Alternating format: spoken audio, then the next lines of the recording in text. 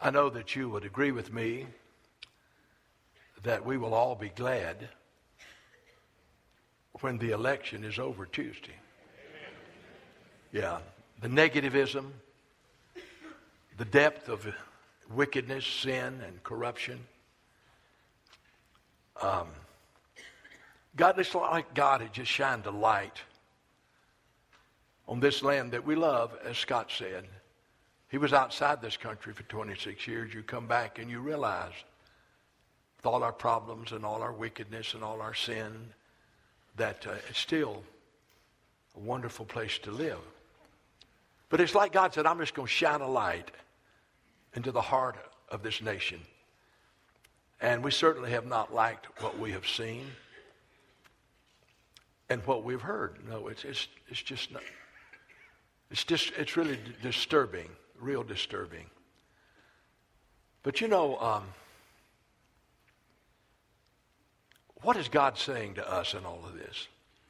What is the Holy Spirit saying to you and to me individually and to the body of Christ at Luke 4:18 and the body of Christ in America? In Colossians chapter 4, verses 5 and 6, I'm talking to you today preparing for the election before and after. Notice what I said, preparing for the election before and after. And look what he says. And this is so important that we heed this and we allow the Holy Spirit to work in us this truth. Walk in wisdom toward those who are outside, those who don't know Jesus, those who are in darkness. And by the way, they're the far majority in this country. We are a sincere, genuine followers of Jesus Christ who have a relationship with God the Father through Jesus Christ are in a vast minority in this country. And so what God is saying, now you walk in wisdom toward those who are outside, redeeming the time, making the most of the time that you have. So, preparation, walk in wisdom. Look at the next verse. Now this is very important. Let your speech always be with grace. I love the way Scott prayed with grace. Lord, you love every person in this country. Jesus died for every person in this country. His blood was shed so that they could be redeemed and brought out of darkness to light, just like God had mercy on us. So let your speech always be with grace, seasoned with salt. In other words, it's purifying. Salt seasons, gives taste to life. Listen to this, that you may know how to answer each other. And so we got to be wise, and we got to speak grace that really ministers to people before the election and after the election. You know, as I thought about the days in which we're living, it went back to one of my favorite passages in the Old Testament with a man named Jehoshaphat. You know, Jehoshaphat, if you look in 2 Chronicles chapter 19, had done a mighty work in Israel. He'd torn down the high places. He'd gotten rid of the idols. He'd brought back the word of the law. He had done a marvelous work in bringing Israel back to their awareness of who Yahweh is and his call for the life. He'd done a great work. But then the enemy came against him, and he was greatly outnumbered. And I want you to look at chapter 20 of 2 Chronicles. It'll be on the screen. And I want you to look at verse 14, where he made this statement. And he was talking about the Moabites, the Ammonites, the people from Mount Seir that were coming against them, people that they had had mercy on, people that they had spared, people that God had told them to leave them alone when they came out of Egypt. Said, just leave them there. And they had mercy on them. But now it says, here they come. Jehoshaphat and them didn't have a chance. The only thing they had was God. Our God, will you not judge them? For we have no power against this great multitude that is coming against us. Now listen to this. Nor do we know what to do. They were saying, Lord, Jehoshaphat said, Lord, really, I don't know what to do. Now here's a godly man. Here's a godly king who had taken a wicked and sinful nation and turned it back to God. It was amazing. But he said, at this point, he said, Lord, I'm just telling you. I really don't know what to do. But then he closed it by letting us know he did know what to do. The last part of that verse he said was, but our eyes on you. Boy, when you don't know what to do, it's a good place to get your eyes on Jesus. Amen. That's a good place to look when you don't know what to do. And so I just realized, and I've said this before.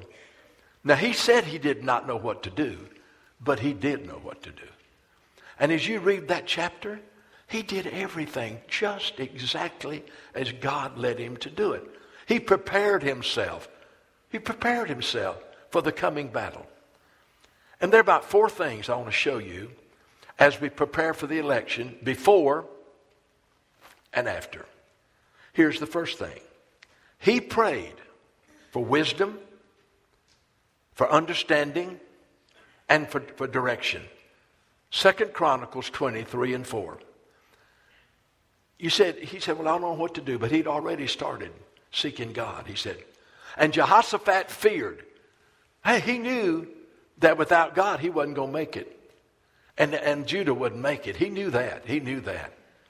And so Jehoshaphat feared and set himself to seek the Lord. Man, he did know what to do. Man, he set his face. That's the word in the Hebrew. He set his face to seek the Lord and proclaimed a fast throughout Judah. So here there's chaos, there's confusion. The enemy has risen its head. He knows that they're outnumbered. Their only hope is in God. So he begins to seek the face of God. And guess what? The people followed him. And you'll notice in the next verse, so Judah gathered together to ask help from the Lord. And they begin to say, God, you've got to help us. You've got to help us, Lord. We can't handle it. We can't do it. We don't even know how to do it. Gathered to ask help from the Lord. From all the cities of Judah, they came to seek the Lord. Man, they prayed for God's wisdom, for God's direction, for God's understanding, for God's power. You know, as I thought about that, this verse came back to my mind. And I know you probably know it, but I want you to listen to the first 4 verses. I will lift up my eyes to the hills, from whence comes my help. My help comes from the Lord, who made heaven and earth. Boy, he will not allow your foot to be moved. He who keeps you will not slumber. Behold, he that keeps Israel neither slumbers nor sleep. Hey, I guess what God's saying to you, I'm awake. I know what's going on. I've heard your cry. So many in this room. I've heard your cry. I know your burden. I know your concern. He said, I want you to know that I'm not slumbering. I'm awake. And I'm fully aware of what your needs are. And so he did know what to do. He cried out for wisdom. Now, I'm going to tread on, it may be uneasy ground for a lot of you, but it's not for me because it's about morality.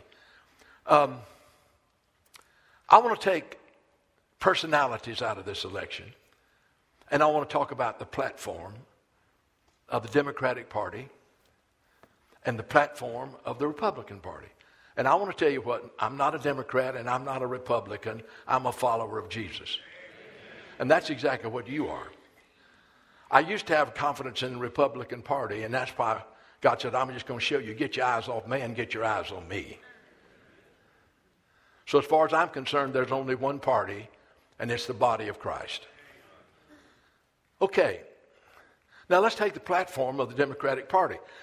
Now this is on television all the time. It's open knowledge. I'm not saying anything. See, for example, we know that the Democratic platform is they want abortion on demand.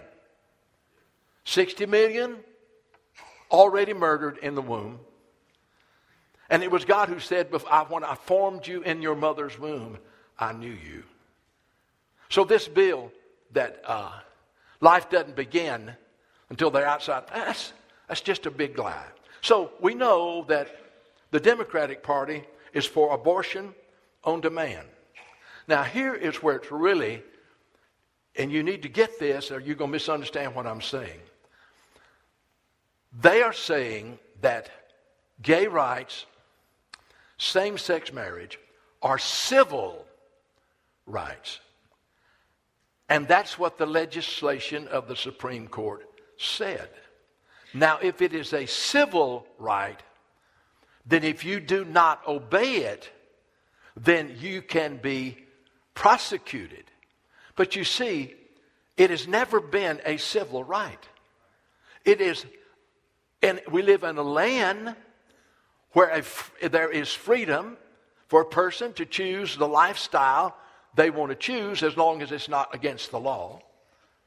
And so it's a moral matter. It's a moral situation. But you see, when you say it's a civil right, then if you don't obey it, then you can be prosecuted. And see, that's where it puts Christians in the place that if we refuse to, say for example, you know the people in California where it was, who would not bake a wedding cake for a same-sex couple that was going to get married. Well, they got sued, threatened, and were put out of business. Because they would not, because of their convictions as a Christian, bake a cake, a wedding cake for a same-sex union. So, you've got to understand, it is not a civil right. Now, I'll tell you what was a civil right and is a civil right, was slavery. In other words, we said to discriminate because of color. That's the way a person's born. That's the color of their skin. They had no control over. And so therefore, it was a civil right. And people were prosecuted because of slavery. But that's not this other stuff, same-sex marriage, gay right. And God loves them and Jesus died for them and He wants them to be saved. But it is, you've got to understand, they're saying it is a civil right. It is not. And they're going to put pressure on you and me. If we don't do what they want us to do about that, then they will prosecute us. They will. So you've got to understand, as a part of their platform, it's a civil right, which is absolutely wrong and opens the door for persecution of those who will not cooperate and who stand and say, and because of conscience and because of our faith in God and because of the teachings of the Word of God, we cannot do that, then then we're going to put you out of business. And they've succeeded in most places. So you've got to understand this thing about a civil right is wrong. And it's in their platform, and the Supreme Court has endorsed it. Well, and we know that one of the major things on their platform is they will continue to appoint Supreme Court justices who are liberal. You see, the problem with the Supreme Court, it was never God's intention for them to make law. Did you hear what I said? All they were to do was to interpret the Constitution. It's been years before they even looked at the Constitution. They make laws, y'all. They make laws. They don't interpret the Constitution. No. Oh, no. So, I know what the Democratic platform is. Well, the Republican platform. Pro-life. No. One thing we have done, who were of that persuasion, we have opposed abortion. We've demonstrated outside of clinics. We've passed laws in states to try to restrict abortion on demand, and the Supreme Court and the higher courts just strike them down one after another. Texas had some of the best laws that you could be, and the Supreme Court and higher courts just said no. And so you understand that I believe that the platform that the Republicans are running on is, I'm convinced it is a pro-life platform. And if possible, we could reverse Roe versus Wade if we got the right people on the Supreme Court. You know, as far as gay rights and same-sex union in this nation, by the way, in many countries, it's against the law. They put people in prison. In some countries, they still kill them.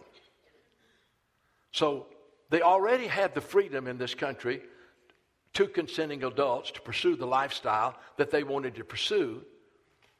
And they were already living together. What's the big deal about them getting married?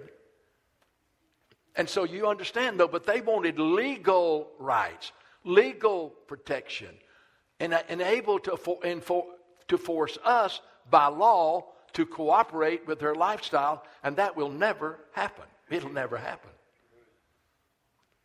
And so we see a clear difference in the platforms.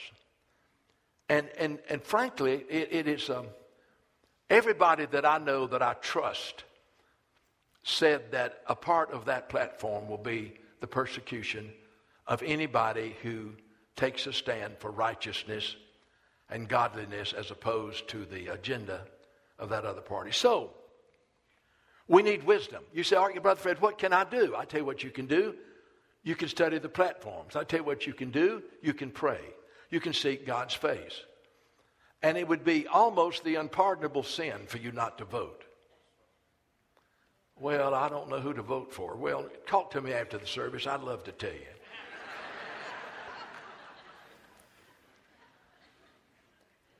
Now, don't be self-righteous and say, well, the two candidates. I'm telling you what, I ain't going there. I mean, I'm not going there. But I'm not voting for a Sunday school teacher. I want somebody that will take a stand for what's right. And you know, if God, I better not say that. Anyway, I'm going to move on from that. We need to pray. How do you prepare for the election before and after? Pray for wisdom. Study. Seek the face of God. And whatever you do, vote. You say, well, your vote will count. Oh, yeah, it'll count. We want every vote to count because we want to send a message that needs to be heard. Do you hear me? All right. Boy, I'm glad Scott prayed this earlier. Here's the second thing. Now, you see that Jehoshaphat and Judah set their face to seek the Lord. They sought God's wisdom, God's understanding, and God's instruction. And then they remembered and reminded themselves of who was in control. Look at 2 Chronicles 26. Now look at this. We got to remember this. That God is sovereign. That God is in control. And that God has the final word. I am telling you, there's no panic in heaven. God is not wringing his hands over who's going to win this election. You do know that, don't you? God says, oh, what am I going to do? With the breath of his mouth, he could wipe us all out. If you've got a God that could do anything less than that, your God's too small. He said, I love what Jehoshaphat said. And he said, oh Lord, God of our fathers, are you not God in heaven? Or do you not rule over the kingdoms of the nations? And in your hand is there not power and might so that no one can withstand you? I had someone say one time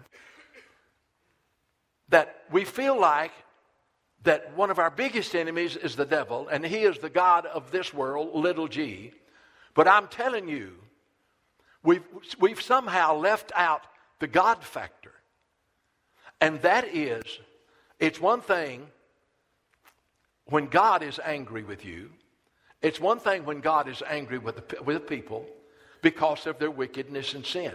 And it's said here, no one is able to withstand you. So we come to this time where we realize that God is in control and he has the final word. And look at Psalm 2. You know, why do the nations rage? Why do the people plot a vain thing? The kings of the earth set themselves, and the rulers take counsel against the Lord and against his anointed, saying, let us break their bonds to pieces. Let us cast away their cords from us. He who sits in the heavens shall laugh. Don't you know, when these, I'm not going to use that word, when these people make all these plans and say, man, we're in control, whether it's, I'm not, Christians can get where they depend on themselves and their wisdom and their understanding instead of looking to God. But when people plot things that are against God, you know what God says, and they think they're in control, and they think they've got the final word, and they think it's going to be just as they plan, God laughs at them. That's what it says. He who sits in the heavens shall laugh. He will hold them in derision. Then he shall speak to them in his wrath and distress them in his deep displeasure. You have set my king, yet I have set my king. Now here's who's on the throne. And whoever gets elected, they're not going to be on the throne. You got it? Have you got it? The throne's already occupied. It's occupied by Jesus. Yet I've set my king on my holy hill of Zion. I will declare the decree. The Lord has said to me, you are my son. Today I have begotten you. Ask of me, and I will give you the nations for your inheritance, and the ends of the earth for your possession. You shall break them with a rod of iron. You shall dash them to pieces like a potter's vessel. Before and after this election, we got to seek God for wisdom, understanding, and direction. We've got to realize that God is all powerful and that he is in control. That'll give you peace. It'll give you peace, I'm telling you. And then here's the third thing. Realize that what's going on in America, this is the third thing. It is not a political battle. It is a spiritual battle. Oh, yeah. Oh, it may have politics written over it. Oh, no, it's a spiritual battle. The rulers of the darkness of this world have taken the control of the minds of men and women. And so we see that we're fighting a spiritual battle. And that is exactly what it is. And boy, I love it. Oh, Jehoshaphat, he was all concerned about it. And he knew it was a spiritual battle, but somebody had to remind him. And see, in America right now, it's a battle between darkness and light, between right and wrong, between righteousness and wickedness. It's a spiritual battle. It is. But one of the members of the tribe of Judah said, Jehoshaphat, you've forgotten that this is, don't you know this is a spiritual battle? And you've forgotten whose battle it is? I want you to look in 2 Chronicles 20, right here in this same chapter. He's the one who said, Lord, I don't know what to do. My eyes are on you. He said, this guy named Jehaziel, I think it's the only time he's mentioned in the Bible. He may be mentioned one other time. He said, listen, all you of Judah. Listen, you inhabitants of Jerusalem. Okay, listen, all you in Mobile. Listen, all of you that are attending Luke 4:18. Listen, King Jehoshaphat. Listen, Brother Fred. Thus saith the Lord to you, do not be afraid, nor dismayed, because of this multitude, for the battle is not yours, but say it. Whose? Okay. God's fighting this battle. The battle is not yours. It's God's. And so if it's a spiritual battle, stay with me. It has to be fought with spiritual weapons. The weapons of our warfare are not carnal, but they're mighty through God to the pulling down of strongholds, to the casting down of imaginations, and every high thing that exalts itself against the knowledge of God, and bringing every thought captive to the obedience of Christ. It is a spiritual battle. And the battle is the Lord. And look at the last part of verse 17. Do not fear or be dismayed. Tuesday, go out against them, for the Lord is with you. This is a spiritual battle. Far greater than any party. Far greater than any political system. Satan's right in the middle of the whole cotton picking thing. Right in the middle of it. So it's a spiritual battle. All right, so you got to fight it with spiritual weapons. And so I said, well, Lord, you've told us what our weapons are. I want you to look on the screen. Now I want you to tell you how you fight this spiritual battle, okay? You fight it with the armor of God. And I'm serious with you. You say, well, no, I got to find another one. If it's a spiritual battle, and we're battling the devil and his unholy angels, then we've got to realize that we got to use spiritual weapons. All right, it says, finally, my brethren, be strong in the Lord and in the power of his might. He doesn't say be strong in your own intellect, your own wisdom, your own ability, and your own plan. He did not say that. He said, now listen, you be strong in the Lord and in the power of his might. Well, this is a pretty good word, isn't it? Put on the whole armor of God. Hey, it's a spiritual battle.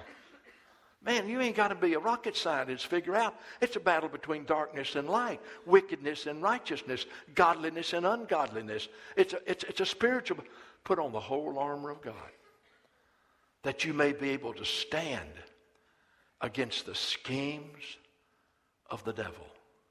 Satan has a plan. He has a scheme for this nation, for your life, for this church. And then he went and said, now let me tell you why you better put on the whole armor of God, and you better be strong and in the power of his might, and you better understand that we're fighting against the strategies of the enemy. Now I want you, don't forget to look at this verse. Now you may believe this, you may not believe it, but whether you do or not, it's absolutely true. And I want you to know we're not wrestling against flesh and blood.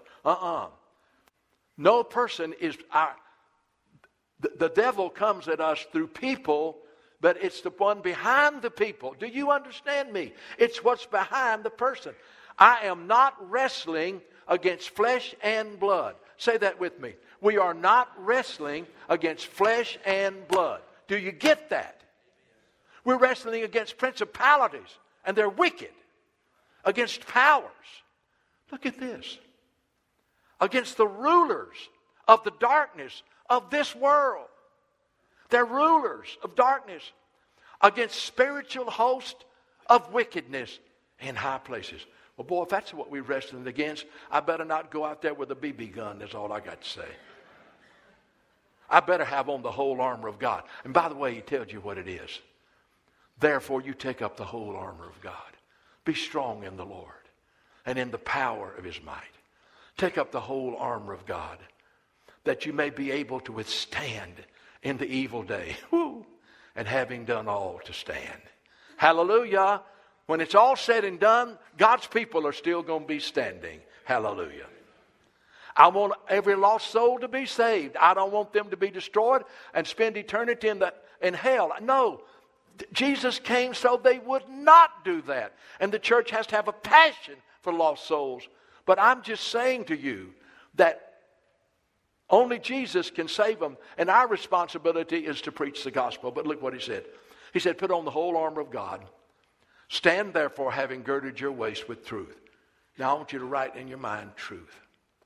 We got to know the truth. Now we got to know the truth. What did God say about it? We got to know the truth. We got to believe the truth.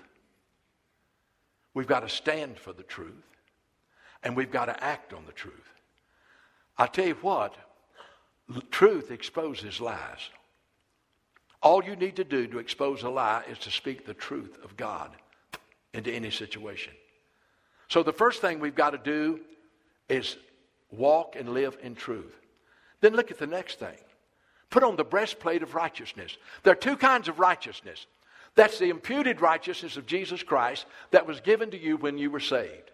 When you were truly born again by the Spirit of God, God took your sin and placed it on Jesus, and God took Jesus' righteousness and placed it on you. And I am telling you that if you are a child of God, you have received the imputed righteousness of Jesus Christ. The righteousness of Jesus has been charged to your account.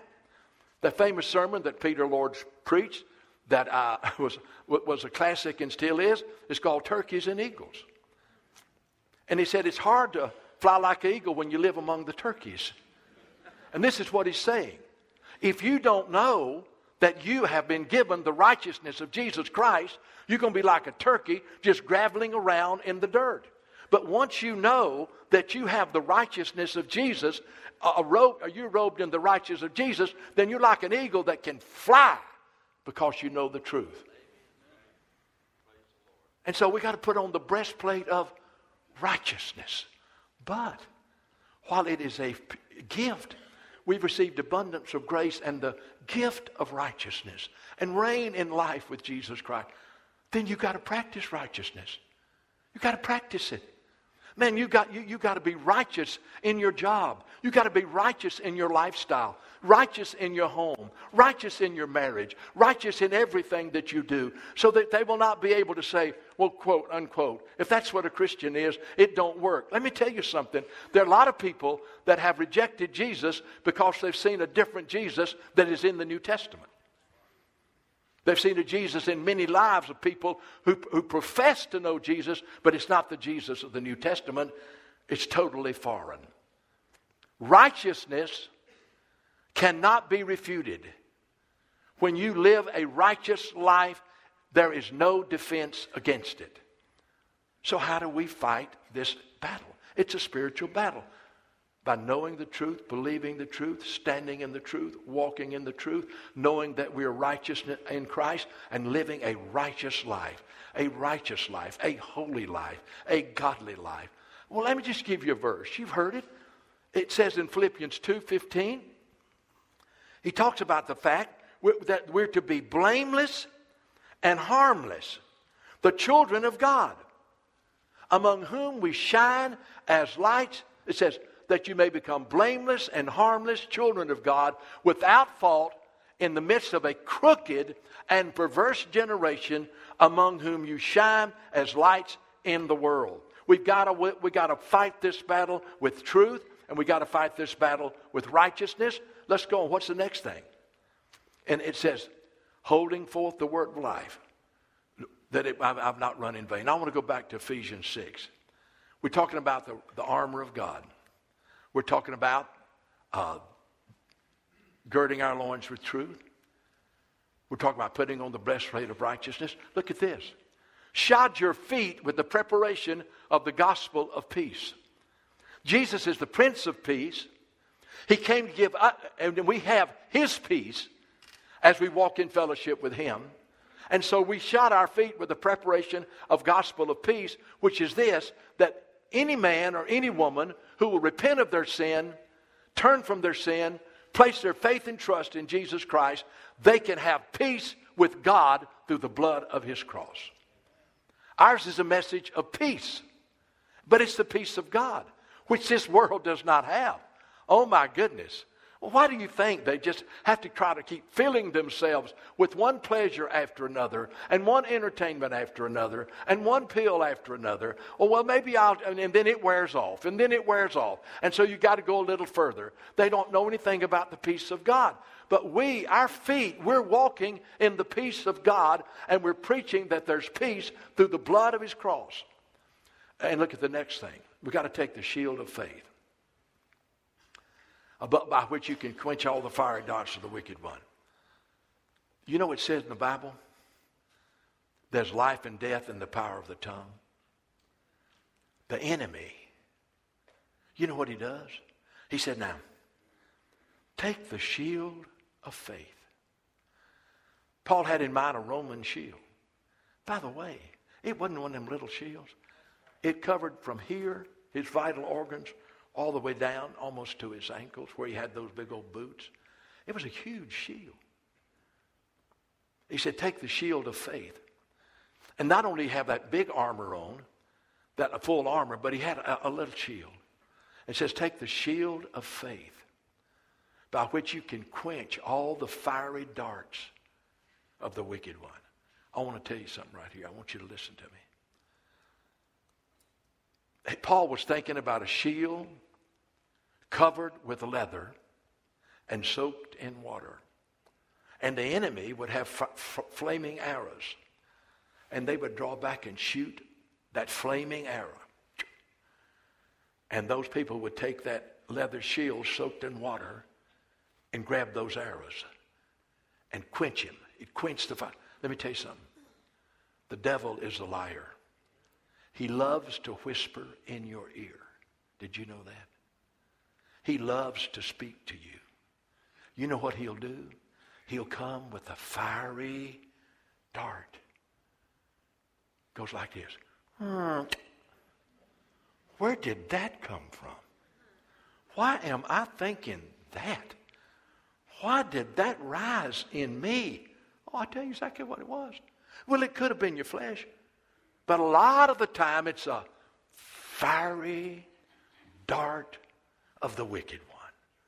And the Bible says, but all you do is this. Man, you just be wrapped in truth.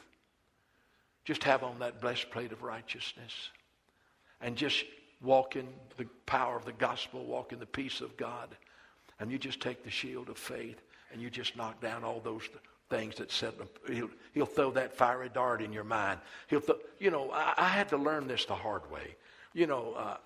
By the way, did you know the devil is the accuser of the brethren? Say accuser of the brethren. He is the accuser of the brethren. And oh my Lord, he used to, I'm a slow learner. And these thoughts would come in my mind. I'd say, boy, I must be bad. I'm bad. I'm bad. One day I realized, well, that's not what I want to think. That's not coming out of my flesh. That's a fiery dart. That's a fiery dart. And then I've got to stop it before it gets residence in my heart and knock it down. Now, I'm just being honest, and this was years ago. I'd be sitting in the chair at Cottage Hill Baptist Church, and, I'd look out over the auditorium and the worship center, and I'd look across there, and my eyes would come on this person, and the thought would come, he don't like you.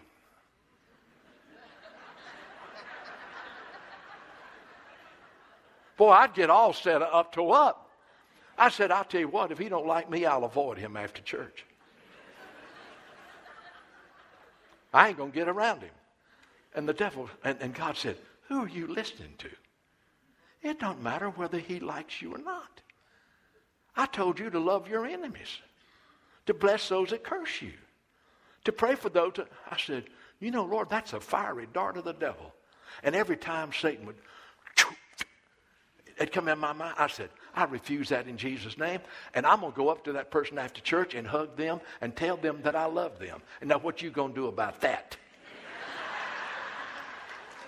Well, he quit.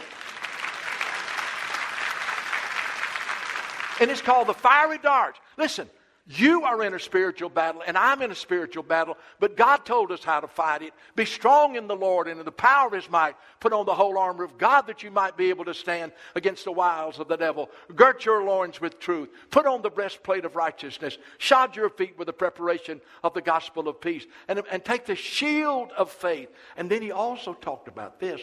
Take the helmet of salvation, which means we have the mind of Christ. We know that we are saved, and if we're saved, truly saved, we're secure, and that we have the mind of Christ, and so we have on the helmet of salvation. And then, by the way, we do have an offensive weapon. Guess what it is? The Word of God. You know what Jesus did when he was in the wilderness and the devil came after him? You know what he did?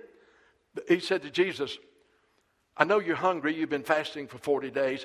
Command these stones be made to bread. What did Jesus say? I'm hungry, but by my willpower, I'm not going to eat. No, that is not what he said.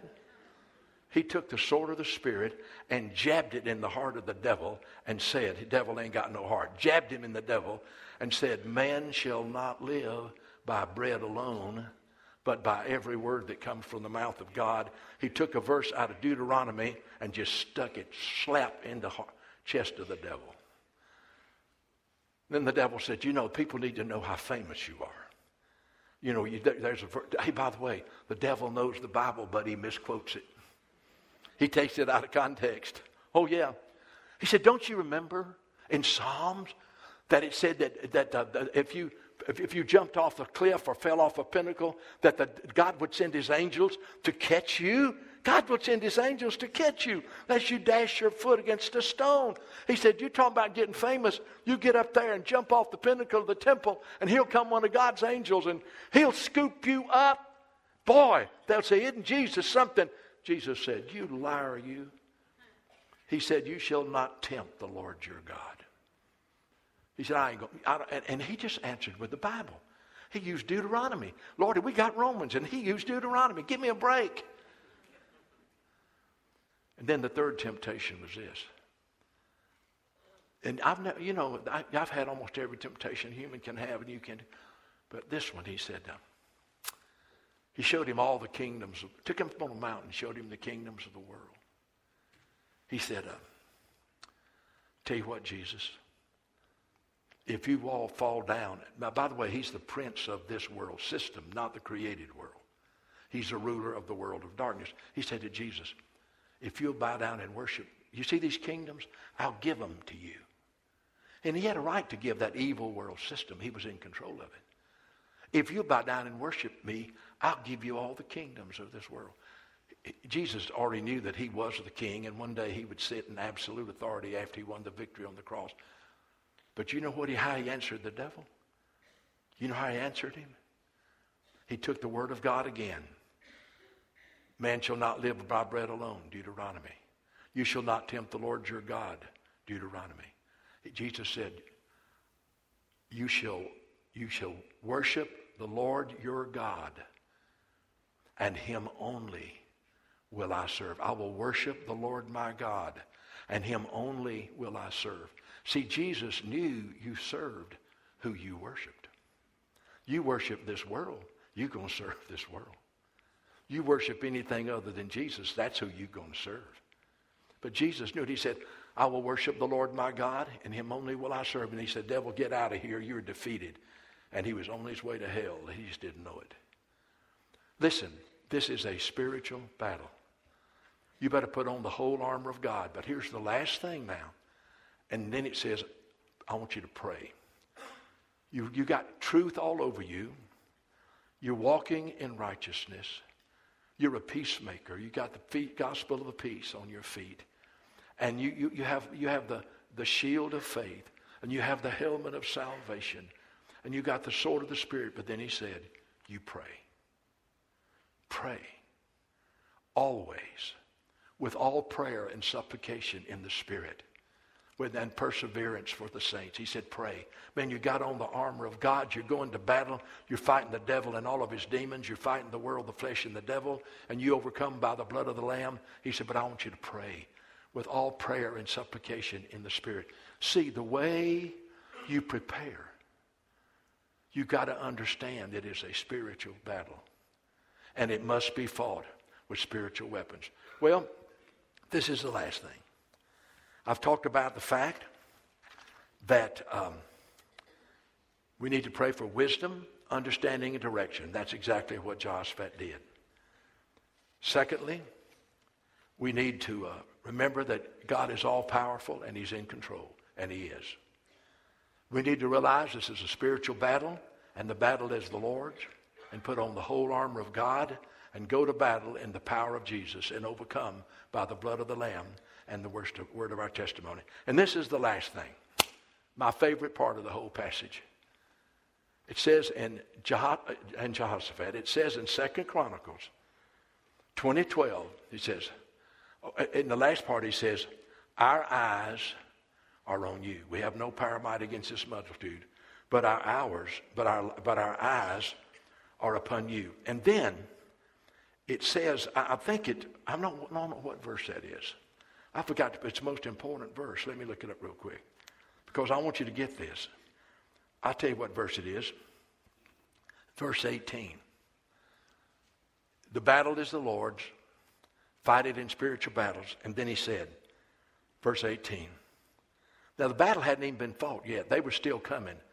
Here comes the old Moabites, the Ammonites, the people from Mount Seir. They were still coming. They were getting closer and closer. And now the time to put on your armor and go to battle. But Jehoshaphat, you know what he did? He started worshiping God.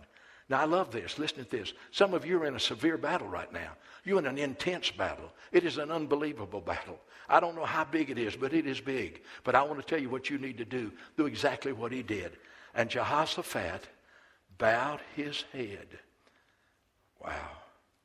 With his face to the ground.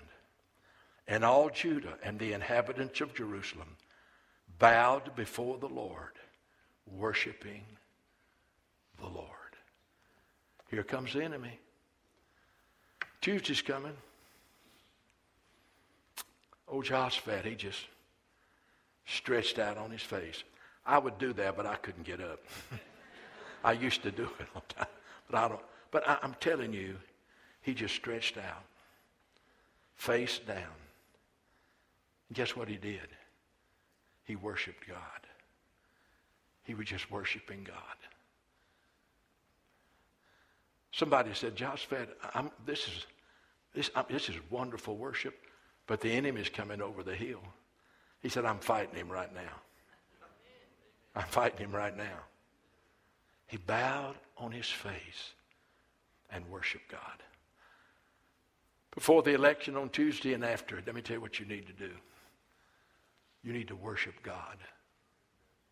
Are you listening to me? You need to worship God. And I want to tell you what that means, all right?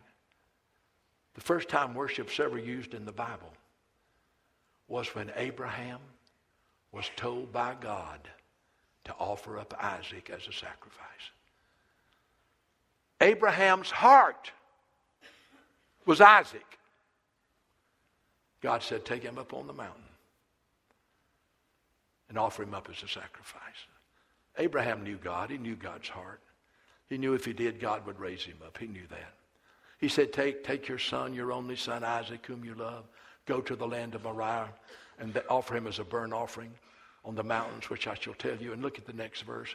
It says here, so Abraham early in the morning saddled his donkey and took two of his young men and Isaac and went on up toward the mountain. Go on to the next verse and verse 5. And Abraham said to his young men, they had Abraham, Isaac, the servants, the donkey, the wood, the fire. And somewhere along the way, Isaac said, well, where's the sacrifice? Where's the sacrifice? He said, God will provide. Jehovah Jireh, God will provide.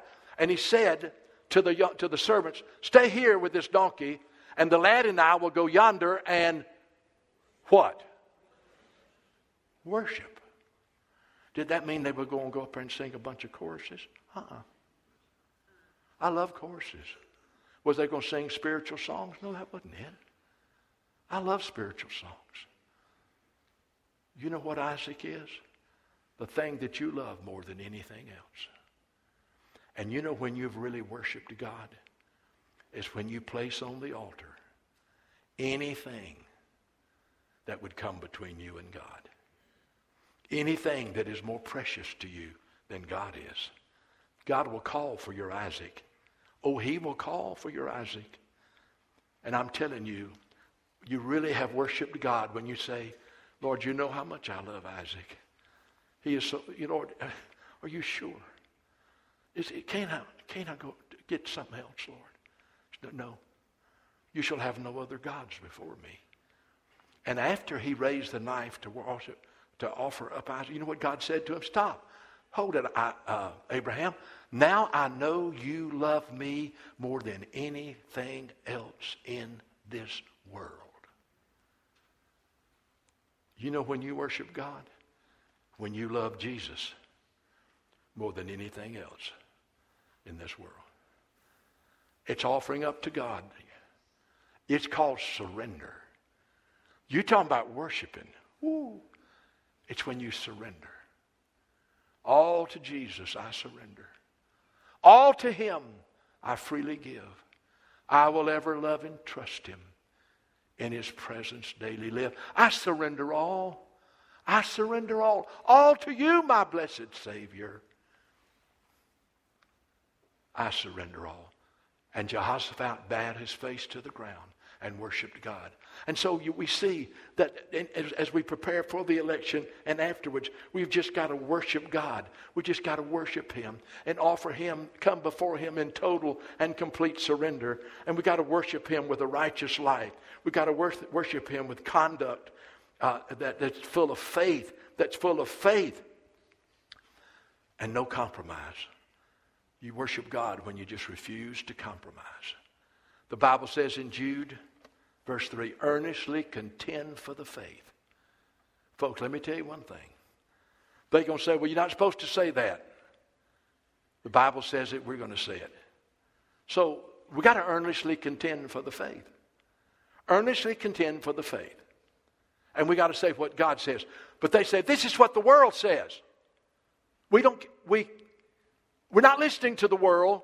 This is what God says. And what we've got to do is this. We can't back down, cow down, go under cover and hide our lamp under a bushel. We have got to earnestly contend for the faith. Do you understand that? When people talk against the Word of God and talk against the morality in the Bible, you don't sit there and say, well, that's just their opinion. No, it's not their opinion. It's wicked and it's ungodly and it's against the Word of God. And silence is perceived as agreement.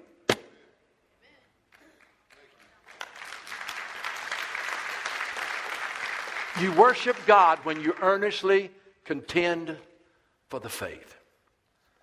It is a spiritual battle. A spiritual battle.